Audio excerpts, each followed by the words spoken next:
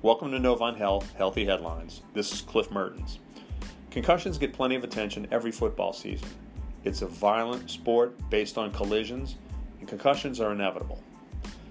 They happen a lot at every level of football, but they can also occur in other sports, even for kids playing at recess or having fun time in the backyard.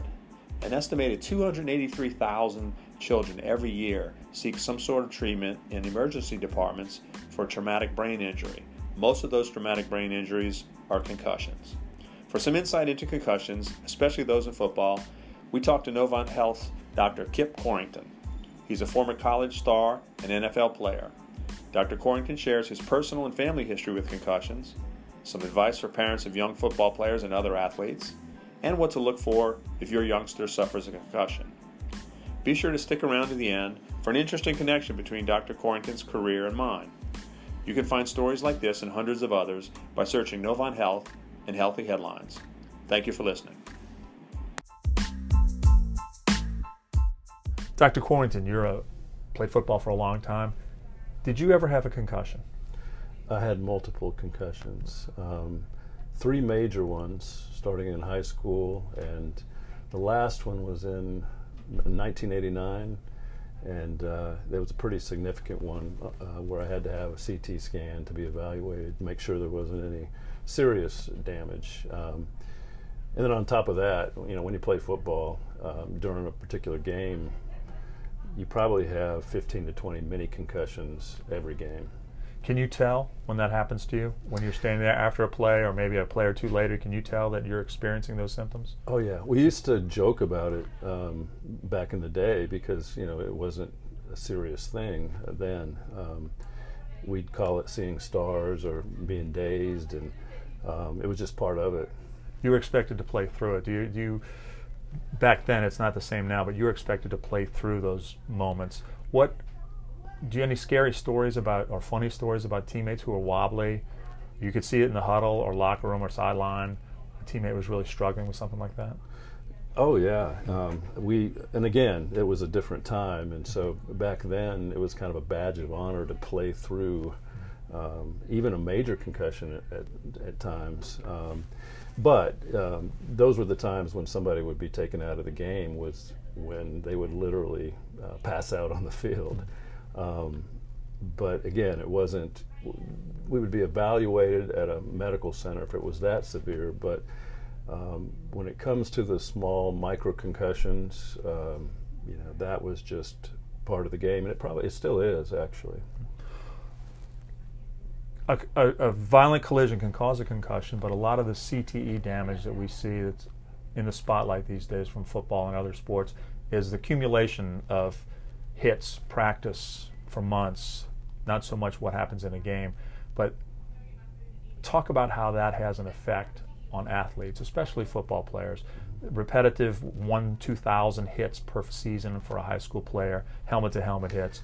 What sort of damage that can do, and how that has come more into the spotlight? Well, there's a lot we don't understand about it, and a lot of the data comes from post-mortem data, unfortunately. So we don't really have a control group.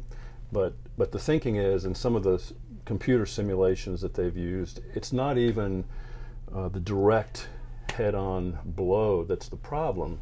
It's usually the kind of blows that cause torsion of the brain, a twisting of the brain. And they've used a lot of computer simulations to evaluate this. In fact, there's a guy out at Stanford that used to play, and he does a lot of research in this area. What sort of advice would you give to a parent whose child was interested in playing football in regards to concussions and maybe some concerns they might have? I mean, I'll be honest with you, I was ecstatic when my son decided not to play. I didn't discourage him because the team sports like football, there's so many good lessons to be learned from them. You become so close to your fellow teammates. It's a difficult sport, and so through that you learn a lot of life lessons. I think the main thing is just to understand what you're getting into, and until the late 2000s, that really wasn't public knowledge. So But on the flip side, you can get a concussion riding your bike. You can get a concussion playing soccer. You can get a concussion falling from a ladder. There's so many different ways that you can get concussions. It's just that with football, it's a surety because it is part and parcel of the game. Mm-hmm. What sort of, on a basic level, someone who has maybe a younger child just getting into the game, what should they look for? What sort of symptoms would be indicative of some sort of concussion? A major concussion would be loss of memory, some speech difficulty, headaches, dizziness, vomiting could be part of it. The micro concussions are a little bit more difficult. Again, most people would describe it as seeing stars. Mm. And like you mentioned, it's not only football. Football gets a lot of the attention because it's a collision sport, but a sport that has a lot of concussion rates is girls soccer. Mm-hmm. Again, balls to the head and head-on-head collisions wearing no protection. How do you guard against concussions in other sports and all sports overall? You really can't prevent them, but what are some preventative measures that maybe athletes can do to maybe limit their chances of this happening? Well, I think with football, some of the rules changes can help. Mm-hmm. The helmets themselves are not designed to prevent concussion. They're designed to prevent fracture. Mm-hmm.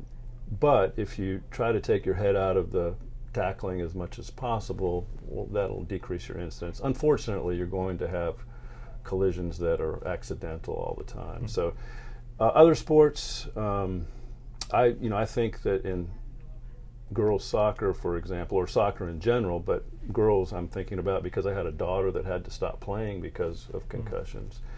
Headgear might be an important thing in the future. Most of the concussions, from my understanding, in soccer don't come from hitting the ball, but from hitting each other's heads. Mm-hmm. And so some type of protection might be warranted. What about people who fear that if they get what about people who fear that if they get a concussion, they're never going to recover? They'll never be 100%. They fear their brain's been damaged, it's irreparable. It's possible to fully recover from a concussion, isn't it? It is possible to recover from a concussion. The most important issue regarding this is if you do know that you have a concussion, if you have some of these symptoms, it's important to stop playing.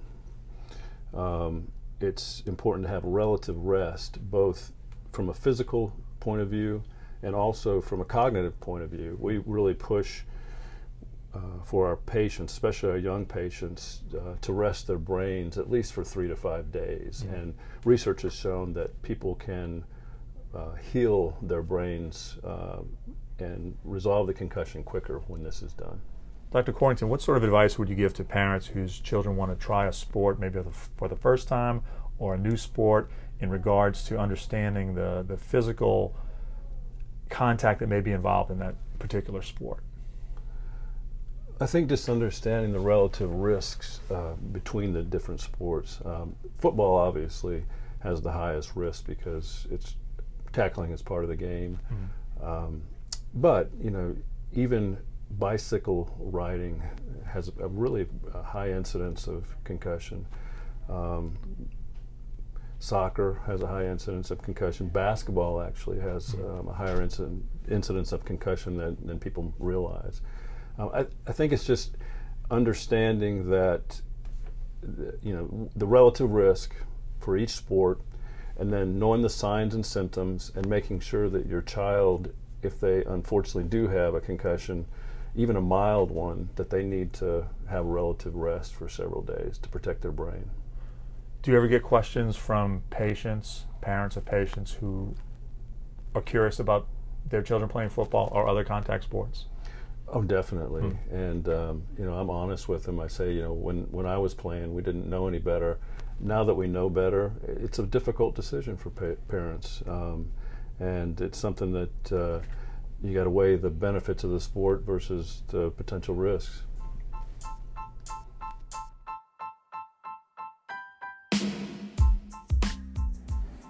Hello, this is Cliff Mertens again. When I was researching Dr. Kip Corrington's football background for this podcast, I was excited to learn that he had played in Super Bowl 24 way back in 1990. That game, I remember, San Francisco 49ers beat Denver 55-10. It sounded very familiar, and I realized then I was in the Louisiana Superdome in New Orleans that day too. You know, Corrington was down on the field playing defensive back for the Broncos, chasing around Jerry Rice and worrying about Joe Montana, two Hall of Fame guys he was up against that day. I was a young reporter for the Times-Picayune newspaper covering the game. Now we're both middle-aged guys. He's moved on to the admirable field of medicine where he's improving folks' health every day. Me, I'm just still telling stories, trying to get folks to listen. If that includes you today, well, thanks again for listening.